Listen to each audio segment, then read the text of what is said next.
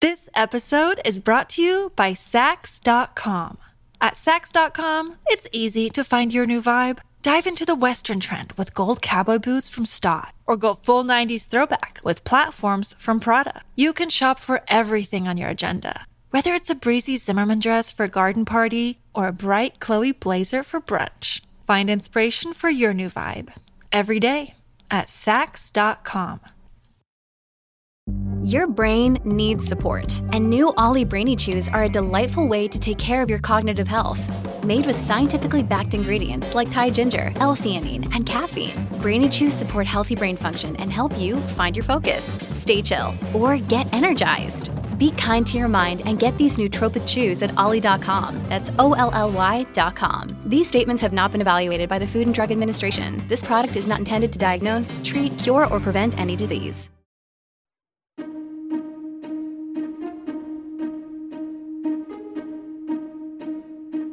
Hello and welcome to the How To Academy podcast, the now bi-weekly show from London's home of big thinking. I'm Vas Christodoulou, one of the Academy's curators and the producer of this series. In this episode, our producer Esme Bright meets Max Porter, one of the UK's most exciting young writers and the author of the strikingly lush and poetic novels Lanny and Grief is the Thing with Feathers. Max is a creative polymath who's collaborated with actor Cillian Murphy and musicians including the Desna Twins and Bonnie Prince Billy, as well as the incredible theatre company Complicité. Now he's back with a new novella. It's called The Death of Francis Bacon, and it goes further inside the artist's head than anyone has gone before. Here are Max and Esme.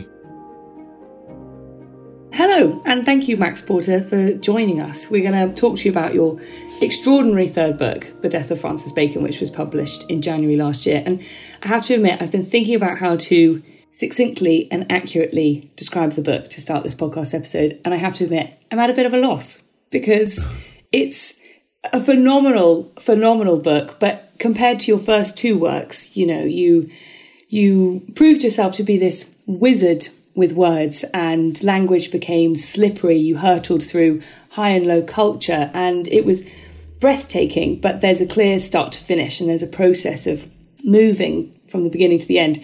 But this book is, for me, it felt much more ambitious, and it was still just as rich as the others. But I think for some people, they'd find it quite frustrating because it isn't a collection of poems. It's not a novel. It's a gallery of paintings, is what you call it. And throughout this, I'm going to refer to it as your paintings, if that's all right, because I don't want to call them poems. And as a reader, for anyone who hasn't read it, you're taken on this lucid, morphine-fueled merry-go-round ride around Francis Bacon's dying mind. That's the best way that I can explain it. Yes. And I really want to dig into the form. I want to dig into the language, but I think the best way to begin is just firstly really to ask why, and why Bacon to start with. Just hearing you describe it, then it occurred to me that you're the first person I've spoken to about this since I've seen the Bacon show at the RA, and therefore since I've actually looked at paintings by Bacon since writing this book. And I think what it clarified to me, it's always fun watching people look at Bacon's because there's a certain degree of revulsion and people talking about, I need to sit down or I feel sick, or isn't that one horrifying, or isn't that one gorgeous? And people watching and Bacon watching combined is a really tantalising sport. But I was thinking, it clarified for me how much I'd also wanted to get the viewer's mind, the viewer's art historical training, the institutional setup of meeting a Bacon, the glass, the frame, the wall text, the cafe, the sounds of the, the journey to the image from a sort of psychosexual or political or economic set of constraints, and I don't think I'd really realised how much that the, as you calling them, the paintings stink of other life in a way that I'm pleased, having gone back to the paintings, it is true to life. And so I guess that's why I wanted to pollute the encounter. I wanted to try and get beyond what I felt was the sort of tyranny of art theory or even art history or visual analysis, the terrible boredom of cliche, particularly around someone as famous as Bacon. So I suppose his fame and his sort of baggage-rich hagiographical load was something to try and break through. if I'd done, and I need the reader's help with that because you're the one with the baggage. It's not my baggage, it's ours. And so if I'd done an unheard of artist or an imaginary artist, I wouldn't have had so much to play with in terms of deconstructing that baggage, which is consistent with my earlier books.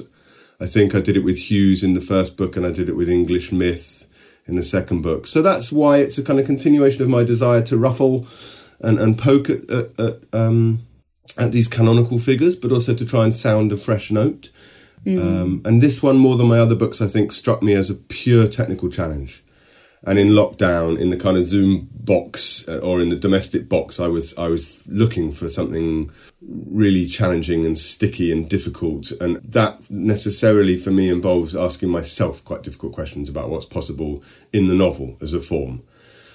So they're a combination of sort of personal challenge and public throwing down of the kind of corn, I suppose, was my idea. When you were writing and you were thinking about the form as well, did you see it as a form of play, of pure experiment, and you already being an established writer, being able to, as you say, keep ruffling feathers and try something different? Or when you're writing it, was it a difficult technical exercise? Because I also read that you were a Bacon obsessive in your youth, and was there, you actually do want to get him right. And his paintings do him justice. All at once, I'd say. Yes, and all at once. And the other thing is, I didn't expect... I was pleasantly surprised that Faber wanted to publish this book, which dramatically changes. We know enough about the economic context of the art and the culture industry to know that a thing that I write that goes into an avant-garde literary magazine is very different from a thing that comes out as my third book and has to be promoted and marketed and put through the sales machinery of modern trade publishing. And so if I'd have thought about that when I was writing it, I probably would have written quite a different book because fear would have got in the way, or the sort of the shock and horror of my fans. You can find a number of people on the internet who think this is just dreadful, horrifying, catastrophe in the work of Max Porter, who usually writes nice things about childhood and myth. So I think a lot of that has to be outside the room when you're writing, but inevitably, as someone that wants to have a kind of both sides of the brain, a kind of taut line between what I know and what I'm denying, what I'm trying to achieve and what I'm trying to keep out. I want it all happening in my brain. So it inevitably was in there, the idea that this would meet a reader, and who is that reader? I wanted, perhaps where I'm at my crossest in the writing of this, if I cast my mind back, is the idea that readers are stupid and need help and need spoon feeding, especially when it comes to the kind of biographical fetishism around someone like Bacon. So the idea that I needed to have a sort of familiar biographical framework or lots of Soho myths or lots of famous characters coming in and out, or a rivalry with Freud, or any of the things that pepper the biographies, because that's all been done. And I think also we are in the great stupidification of the culture industry that we're living through, and cultural conservatism being as vicious and condescending as it is, the idea that readers are terribly stupid people that need lots of help, need footnotes and need is really bad for art.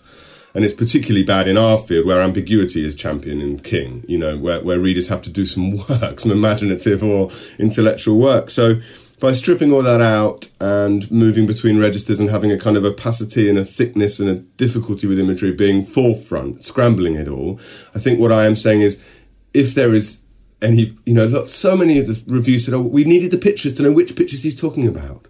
Or we needed some help as to when was Francis Bacon born and what was he dying from and what illness was he dying. I think, especially in the age of the internet, if you can't just do that 30 seconds work for yourself in order to enrich your experience going to a text. So say I'm reading a book about, I don't know, Israel, Palestine, and I'm not 100% sure what year the Balfour Agreement is, and that's really affecting my understanding of the book. I can quickly find that out using my brain. And I think especially in the area of literary fiction, it's really problematic.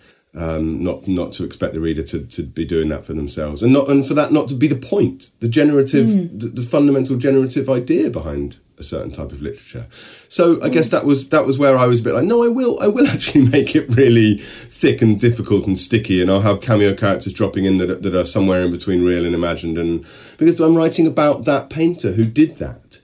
I think if I was writing a book about Malevich, I'd have to do something to do with abstraction and white space and geometrical forms. I'm writing about Bacon, so I had to do these things. Yeah. So that was what I did, I think, I really burrowed down into the question of what it means to write about Bacon, which sounds really simplistic, but that was good, deep, interesting, unfinished work. Do you think that we need more flamboyance then in contemporary literature?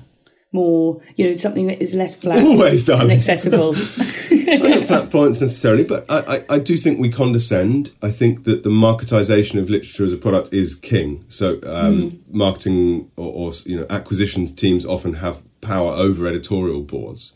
Can it be sold? Is it women's fiction? Is it prize-winning fiction? Is it fiction for fans of Sally Rooney? These are algorithmic tendencies in the thinking and very dangerous. But yet, today I've just seen the news that the Man Booker longlist is out and it's dominated by independent presses, fiction in translation from around the world, queer literature, incredibly diverse, interesting avant-garde range. So things are alive and well in some areas. But I did think particularly nothing would be more boring than me trotting out the old Bacon stories and writing a sort of biopic. It's been done beautifully by other people. And you've also, and I'm getting better at this, you have to work out what you're good at. I don't write clean prose. I don't write particularly good beginning, middles and ends. I'm into the fragmentary. I'm into hybrid forms. What this book has clarified for me is the extent to which I'm into collage and juxtapositional energies between different components, and not so much what the components are, but what energy you can create in the movement between those components for the reader. So, it was a sort of, it felt to me quite a high stakes game, partly because of the longevity of my obsession with Bacon, which you mentioned, and partly just because I knew it would be fractious and difficult and disturbing and disorienting in the page. And I wondered how far I could take that. At what point you lose your reader completely and then it's like, well, this is just nonsense. There's a picture in the show, the RA, of a sort of, it's quite early, I think it's in the 50s, and it's a sort of ripped grey torso dripping blood onto a sort of ripped grey canine shape. It's a very unpleasant picture. And I thought it was my sort of editorial instinct kicked in, and I sort of looked at it and was like, that's a bad picture. You've gone too far there. You've sort of dipped your foot into you've believed your own hype, really, about the ability to put the horrifying and the kitchen next to each other and the animalistic and the human, and it's actually just a bad picture. And one can feel that. One is entitled to feel that about any picture you ever look at. You're invited to engage with it, aren't you? But it reminded me very much of my writing process. There were moments when I went too far in a kind of tongue-in-cheek, high camp, Baconian, talking about oneself with David Sylvester after a few drinks, and it felt almost vulgar to do so. And I stripped it back. And there were other times when I went too abstract, too painterly, and it felt purely indulgent for me to try and see what I could do by smearing language. And I realised it needed to be framed. Again, in the context of the work. I'm ready for sale at the Marlborough Gallery, and, I had to go back the other way. So it was good. It was exciting. I make it sound quite conscious, but of course you do all this just quietly in your head while you're gazing at a blank screen. Well, I want to ask about that process, but before I do, would you mind reading from the opening of the book, just so that everyone can understand the kind of... You keep saying the word fracture as well, and I think that you need to read it aloud so we can really see that in your work. Okay. Preparatory sketch, non-existent, pencil on paper, 6 by 4 inches. Did I draw this? Frame or bed, hole, could be window, flesh could be flat, nobody looking, one body prostrate, another attending. Note to self, but never did anything with it. Promise me you will hide this. The body on the bed pinned down by sickness, the body of the carer, choices, the body of the painting, a reckoning, Madrid, unfinished, man dying. 1. Oil on canvas, 60 by 46.5 inches. Take a seat, why don't you? Hopeless angle, chin stuck on like a dumpling, cheek like a chop, but I like the cut white sail of the cap and the forearm border with the starched guillotine sleeve. This is all worth a look. Take a seat, why don't you? I heard you before, piggy. Run along, fat poor sibling to the Catalan whip on the bowl of peas with the garlic oil. Darling mama, sister, oh Dios, Mercedes, my hair must be utterly laughable. No oil. She pats my little linen hill belly. Hungry, starve, and starch all your thoughts of food and fizz. The martyr Edward or the painter Francis? She turns, and that suddenly is a handsome prospect. Twisted neck, thick line of brown shadow. That's what I'd seen this morning. Nag at me ridge bone, rather unholy. Little bull at the door beneath a broken nose. I'd love to see her snarl. There's an odd lidded familiarity in the sense of too many teeth. Teeth going all the way back down the throat. That's why she has to sit like that, as if sitting for me, lest those rows of teeth burp out. I'd love to see you snarl. See. Mina tauromachia. See, my hair must be utterly laughable. I can feel it fluffing puffy. All the air I no longer have is up in my hair. No oil. Fuzz. Fuss. Fizz, you say. Lust. Stop now. Listen. So vain. I ask her for Francis, and I say, please. So she takes from her face a handsome hardback and breaks it open like it was made of crackling lacquered, and we are in the details, and she licks her finger. She licks the cut ridge of the pink tip and sucks, licks, pits, puts her finger in the middle fingering rings an awkward Van Dyke tapering chub bell with the ring pinning the trimmed figure to the belted indentation. Bothers me. Paying attention. Too pale. Sister, are you in pain? Francis, just working. Unbother that dangling finger with a rag. What you know is that a 17th century finger will say to a 20th century eye, look at this little wooden box. If I put myself against the lid and push, see how tightly it makes its patient progress into that groove. Heavens, yes, it's perfectly tantalising, and you hardly need me to tell you with a found image what it's like. Slices her finger and holds open the cut to show me, but I'm asleep and refusing to dance her little cliched blood dance. So she reads, Bacon is a very remarkable but not finally important painter. Boring! I know this, I know what you're doing. She's up on the ceiling in some kind of trapeze swing seat or harness, matte bat wings, couldn't reach her if I tried. These paintings are haunting because Bacon is a brilliant stage manager rather than an original artist, and because their emotion is concentratedly and desperately private. Oh, naff off, you skag! Rien de tel que privé. And the little policeman runs up to the camera and is about to scream, but the image is paused, and down she comes from the ceiling above the bed and holds my eyelid open and says, not finally important. And as the little policeman runs again to the camera and seems about to scream, it's paused again, and she drops back down again, like a great broken apparatus of tarpaulin and picnic stools, and she lifts my eyelid, and it clicks as it leaves the eyeball and says, desperately private. And there he is again, the pre-scream, the about-to-scream policeman with his little hat, and I know exactly what this is. I know it step by step. It is arriving at a party, again, and feeling horribly new, unknown, lonely and awkward, affecting disinterest and realising the only way is to spin on in. Whip up some energy. And for that, we need drinks. And for that, we need more drinks. And she lifts my eyelid again and says, I will see you later, dear boy. Si. Intenta descansar. Oh, it's fantastic. Thank you so much for reading that. I have to say, it's such a different experience having you read it rather than my own voice reading it aloud in my head. You've got to ramp up the old am-dram in your own head. I know. You even, you do the police in different voices there, didn't you?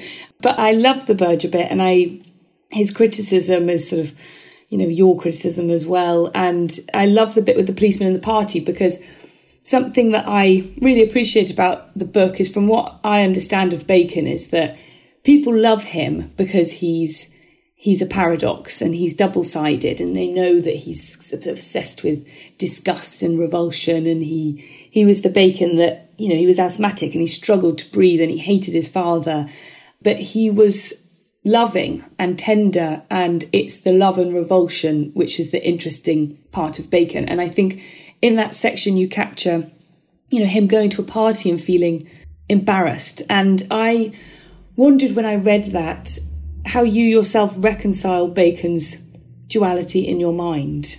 And are you lured in by his, paradoxical side? Is that part of what interests you? Very much.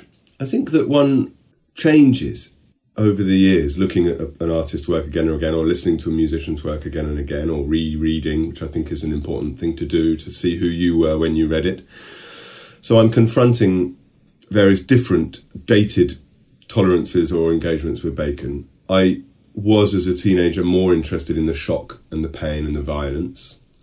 And I suppose I am now more interested in the tenderness, yes. The Bacon who invites his cleaner to his private view and that sort of side of him. And was lonely, terribly lonely, uneasy, lifelong and fascinating, I think, from a sort of psychoanalytical point of view, imposter syndrome and manic, egotistical, sort of, as you said, flamboyance. I think the question is where is it in the paintings? And I've always been really fascinated about the ability to have these smooth, calm, perfectly controlled expanses of unblemished paint and these very violently worked areas of almost clawed and ripped and polished and scrubbed and torn and toothpaste brushed and fleckled and spat.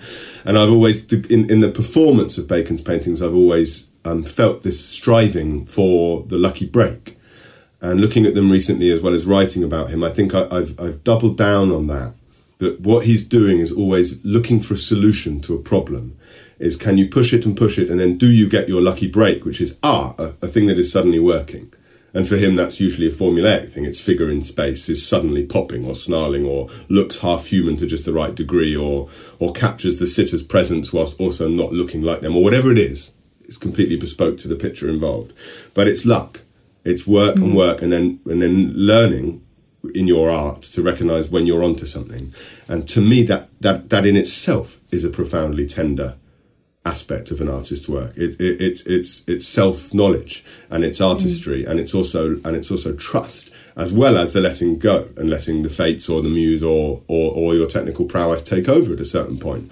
And so I found myself looking at these paintings recently, really feeling that work, that desperate, painful, frustrated, scrabbling thing, and then that, there it is.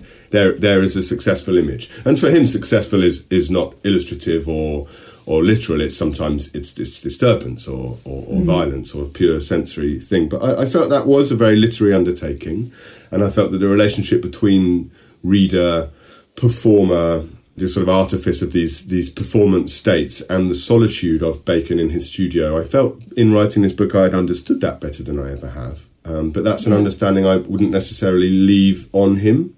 I would take it into, the raising of children or the listening to music or the appreciation of a weather system, whatever it is. I think that that will be my revelation, to coin the phrase from the biography, that it's about the sort of reconciliation between what you're naturally capable of, what you're trying to be better at, and these moments of luck where you break through. This episode of the podcast is sponsored by Marquee TV. Marquee TV is an incredible streaming service that is a gateway to arts and culture. With my subscription, I've enjoyed watching some of the Royal Shakespeare Company's most acclaimed productions of recent years, including David Tennant in Richard II and Simon Russell Beale in The Tempest. I've seen multiple productions of The Ring Cycle and Thelonious Monk playing in Brussels in 1963. I've watched Alice in Wonderland at the Royal Opera House and Giselle at La Scala. Marquee TV really is the most accessible way into culture I've ever encountered, and a treasure trove for any arts lover. You can try it for 3 months for just 99p. Yep, 3 months for 99p with the code HOWTO. Just visit marquee.tv and use the promo code HOWTO to dive into the world of the arts like never before. This episode is brought to you by Saks.com. At Saks.com, it's easy to find your new vibe. Dive into the Western trend with gold cowboy boots from Stott, or go full 90s throwback with platforms from Prada. You can shop for everything on your agenda, whether it's a breezy Zimmermann dress for a garden party or a bright Chloe blazer for brunch. Find inspiration for your new vibe every day at Saks.com. You used to be an editor for Granta, and do you find that when you write yourself that you edit your own work? Do you have quite an editor's mind, or do you? Oh, really? Interesting. I have a very, very editorial mindset when I write. I don't write lots and then cut away. I write very little and don't tend to change much. And then I love being edited. I am lucky to have good editors, and I love the kind of question machine of a well-edited manuscript, but partly because I have a good conversational and collaborative relationship with my editors, that what they're doing is not saying this is wrong or right or good enough or not quite good enough yet. They're saying, do you mean this? Is this too much this? Is this too much that? So only asking me to ask the questions that, as creator of the work, one is unable to ask oneself while one is making it. My analogy always was blowing the book up and allowing the writer to walk around it. As we said, this was published beginning of last year. And as when you reread work, as you did just then for us, have your feelings about the text changed since you first did your first sort of publicity tour and it first came out and you released it into the world? Well, if I can be very honest, I was a little bit apologetic about this book. I felt that I'd given Faber something that they couldn't really publicise. They can't really take to readers and say, this will move and delight you, because it isn't. And so I felt indulged in the publishing of it. And actually, I've come to feel quite differently about it, that actually we must have space in our culture for the slightly odd ones that don't fit in the box, that are challenging and a little bit difficult, and possibly relate in a sort of slantwise way to the mainstream. And as someone that sits quite oddly between experimental literature and the mainstream, like unexpected, my first book was hugely unexpected. I've still got an email somewhere saying if we're lucky it'll sell 600 copies. And so I didn't, on that unexpectedness, it sits a kind of unease, which is probably quite healthy, that every gesture I make in the direction of my readership, I'm still thinking, is anyone going to read this, and should they? So I think actually, as time moves on, and I've seen it, and I've had really interesting conversations with translators about this book, and as I say, seeing that RA show was very clarifying. I felt still fascinated by Bacon, by what it means to write about paint. I feel interested in it, and I've been working on a new book, and I also binned a book last year, and I'm writing lots of things for the stage, and in the space between all those different projects, I am clarifying for myself what I'm interested in with voice and with the directness of encounter between a reader, particularly now in these difficult, cluttered, busy, attention-draining times. That quality of that encounter when you sit on your own, presumably in a quiet room, and read a book is a rarefied and extraordinary, and therefore I think quite radical space. And my interest in it is recharged by the Bacon Project. Yeah. At the same time as I'm not going to go on Goodreads and find out how dismal and depressing and upsetting people found this book. I'm glad to hear that your own relationship, not only with the book, hasn't turned sour if you've had to push it, and a whole other year, paperback coming out and everything. No, but it was all cancelled, so it's all been really interesting conversations like this with people. I never had to flog it, which I think helped me. And yes. Actually, when I was talking to Favour about my new book, I said, just for the record, I'm back, and I'll flog this. I'll do all your festivals, and I'll go and sign it and watch it. The apologetic concept of the Bacon book is specific to that. But your own relationship with Bacon as well hasn't changed, because you said at the very beginning of this that you wanted to create something that didn't, take the life out of his artwork and wasn't founded in difficult criticism that not everyone's read, but you also have made something which is based in all of that as well. But has spending so much time with him sucked the life out of your obsession for him or not? No, it continues. I think it's really I think the harder you look, I was taught to look at paintings by a real pro by when I was studying art history, and I think the longer you look, the more rewarding it is. Yes. And I feel that about anything, be it making sandwiches for children or reading Emily Dickinson. The more work you put in, the more you get out. And so really what I've realised is how humble I am in the face of an oeuvre like that, or indeed the history of the painted image or the written word. I have a lot to do. I have to look much harder. I've been looking at Bacon since I was 14 years old, and I've really looked, and I've read more or less every book I can find on him, and I'm only getting started in an understanding of my relationship to that work and what that work means in relation to the history of the painted image. And so I'm sort of, humbled and inspired, really. And with Bacon particularly, what I did, I'm adapting this book into a play. And in that movement, which feels very much to me like translation, taking something that is a sort of novel, a sort of play-like novel, and turning it into quite, I hope, a novelistic play. But also I'm using the tools of Bacon's trade much more. I'm going to have a triptych of blank canvases. I'm going to have the incunabula, the junk from the studio, magazines, old tins of turpentine, dental hygiene adverts and things used.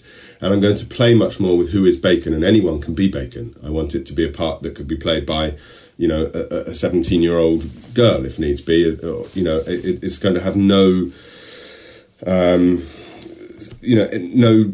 prescription at all. And in that movement away from my own work, I'm getting, I think, possibly even closer to Bacon in terms of the sort of liberation of the work from his oeuvre and back into the history of Western art and the history of performance and the human body at the end of the 20th century. Even now, I grew up obsessed with nuclear war, and even now with that obsession very close to us all again, and sort of the real and present danger of war, and the sort of the kind of whataboutery that one does in one's own head.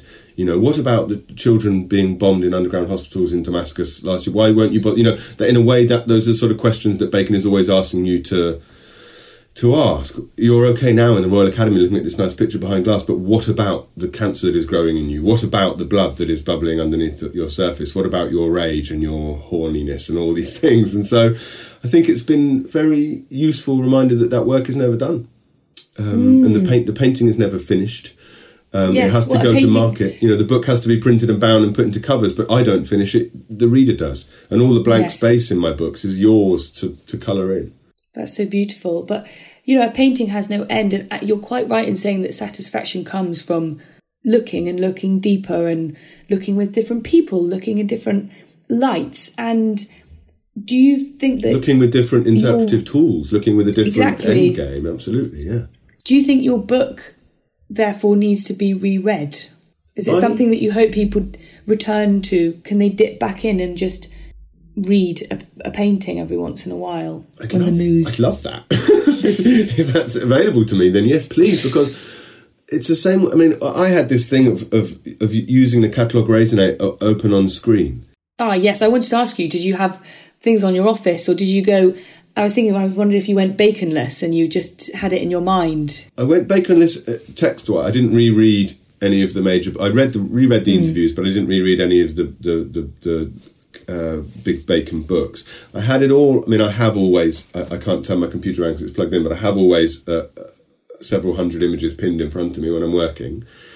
I had the big triptychs open from the Great Hayward Gallery exhibition catalogue, and then I had the catalogue raisonné online. So you can move, it's an extraordinary resource. You can move chronologically through the decades. And that kind of immersion, whilst not ideal, because Bacon needs to be looked at in the flesh, as a kind of flicker board, like a person's mind might be as they lie dying, of the images they've seen, with this absolutely essential book, The Incunabula, that Thames and Hudson published of the stuff on the studio floor. So that opened there, and the images on the screen. So I was immersed all the time, but I guess I wanted a kind of, because I'm trying to get to almost an elegiac chemical haze, as you said, morphine-rich chemical haze. I wanted a kind of democracy of all those ingredients. I wanted nothing higher than the other, because it wasn't a gallery. There was no image that I was fixating on. I wanted to create a kind of mulch. Same way with Lanny, really. And, you know, people always say to me, "Did you sit on buses and listen to people talk?" And so, well, do I not anyway? You're open, you know. So I just opened myself to Bacon very intensely for about 3 or 4 weeks before I started writing, which was good. And I feel now I would like to do that with other people. Yes. And you have to have a sort of sense. You have to have a readiness, and as you say, because you have to sort of have an understanding in yourself that. Like you said, you come and look at it with a different person on a different day, in a different emotional weather system, in a different pair of clothes, in a different skin. And that work, when done properly, is always unfinished and also takes a lot out of you. And Bacon, of all the painters in the world, is the one that wants to take a chunk out of you. Yes. Oh, gosh. Did you feel exhausted when you completed the project? And also, I wonder, in your mind, is Bacon a real person? In the sense that you can understand him wholly and you see that he's flawed and dynamic and swaggering and drinking and being rude and everything? Or is he still slightly mythic and he's the man who created this art that transfixes you? Or can you kind of, when you're writing, could you feel what he would have been like in that room? Well, but I think I was... Because he's evasive in the book. Yeah, no, I think I was trying to get at a surface that had him partially absent, because I'm trying to capture something about the paintings rather than the man. And someone said about the failure to accurately capture Bacon's voice, and I thought, God, how funny that I've written this book, handed it in, edited it, it's been published, and the idea of trying to sound like Francis Bacon had never occurred to me in all that time. I mean, when I recorded the audio book, I was keen not to sound like Francis Bacon, because I thought that would just be ridiculously hammy to put on his voice, because also he's not Bacon, he's a Bacon, he's a version of himself. But I think in your question about whether people would reread it, any writer would, of course, loves the idea of their work prickling or nudging or bothering people beyond its final page. But I do love the idea that something about the energy in the prose, the loss of focus sometimes in the language, the violence that's been done syntactically at a granular level to the thing would infect a person's looking at Bacon, and vice versa, that they might go to Bacon, have a physical experience. Like a friend of mine went to see the show and had to sit down because she felt physically sick, and she rang me and said it clarified the book for her, that what she had felt was a literary gesture, a gimmick, if you like, a stunt on the page. She realised when looking at the paintings was in fact directly related to their effect on the eye and the brain and the body. And I thought, well, in which case that's the dream. That's the dream. Well, that's for a also writer. a sign that your experiment, if I can call it that, was successful, and that people have debated whether or not you can use words to create painting and translate painting into literature for so long, but you've done something different then, in that you've created art. You haven't translated it, you have created art through words. And then if someone says that and they get that visceral reaction, that must be phenomenal as an author to hear that. It's magical. It's great. And it can't be your be all and end all, but it's particularly pleasing to hear, as you say, with an experiment of this sort. Similarly, with the grief book, people can be left very cold by that. It doesn't speak to them. It doesn't relate to their experience of loss.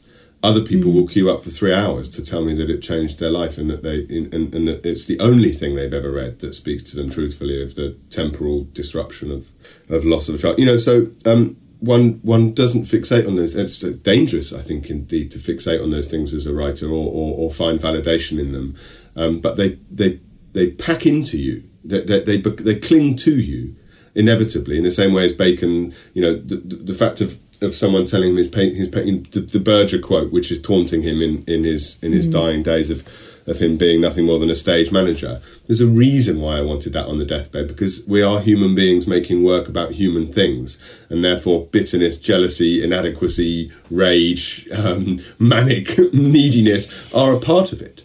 They're absolutely part of the physical processes of making the work, and I wanted them present near the surface rather than the fame and the glory and the biographical neatness of his path from grandeur. The thing is littered with desperation, and I suppose that I wanted to, as you're saying about the man, I feel that, I love him for it, I see it in myself and find it both repellent and acceptable.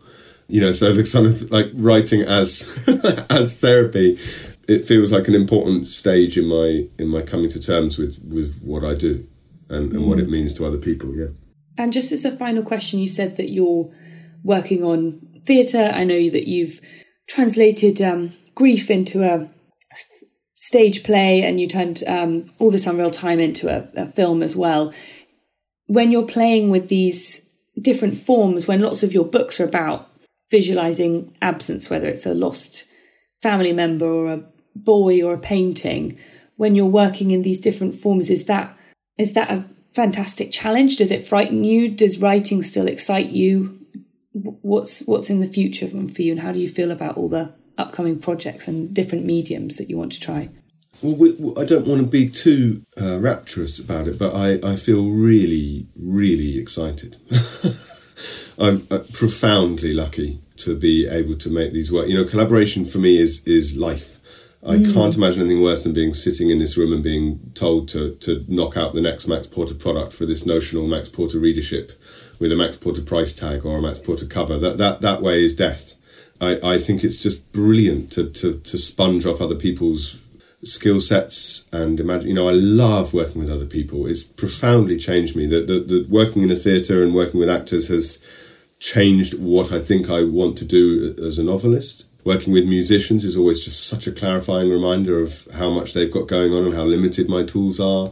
What I want, and what's been happening really nicely actually through lockdown with some of the collaborations that have become possible remotely, is this clarification I keep saying to you of what a huge set of possibilities there are for the novel. And as the novel as the thing I've chosen to do, if I can put plays and children's books and jokes and essays and folk albums and ambient drone installations into the novel, then good. The novel will possibly fight for its own relevance and keep on interesting a broad range of people, and possibly even keep having something to say.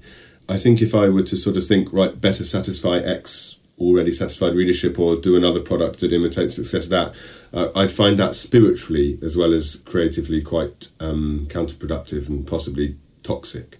I love other people, and also my work doesn't spring from author on pedestal in a room being the sole, the voice of the tortured romantic writer. It springs from being busy, raising children, sharing the space with other people from other disciplines. All my projects now are about me not being on my own on the stage, having musicians and other writers and poets and comics with me. I want to muddy the work of the novelist, not purify it. So yeah, I'm feeling excited. And also, we all talk about imposter syndrome endlessly, but I like that feeling of, on a Monday, being really frightened, of having no idea how I'm going to do a thing, and feeling like everyone's being so noisy and the dog is jumping on me and I've got to go and pick up the kids from football and I've got to stand and talk to a boring man at the football and blah. And how am I possibly going to make anything? And then I get back and I have my blank page or my notebook, and it only takes me, I'm like Alice, it just takes me a second to slip through the mirror, and I'm back in this very focused, very grateful space of feeling like there's possibilities in the form and in the links between other art forms, and that time is short, and that I love to make work while I can. Wow. Well, Max Porter, that's very good news for me and for everyone else like me who enjoys reading everything you write. But I love hearing how excited you are by the possibilities of literature, and also you sound very hopeful about culture and things that people are interested in and appetite for challenge, and I think that's a lovely thing to hear and be reminded of. We've got to go for it. We live in very culturally conservative times. I'm a banger of this drum. We have to innovate. We have to fund the arts. We have to keep on diversifying and expanding what we mean by art and who it's for. That the fight is on. So I feel really passionate about that. Yeah. And your passion is palpable in your work. So thank you so much for talking to me, Max Porter, and thank you for writing and fighting for art. I think that's what you do. That's very nice, thank you. This episode of the podcast starred Max Porter and was presented by Esme Bright. It was produced by me, and I co-produced the series with Dana Outcolt. The editor is John Doughty. If you love literature and are a regular listener, you've probably heard me say this 100 times, but please do check out some of the other writers in our archive.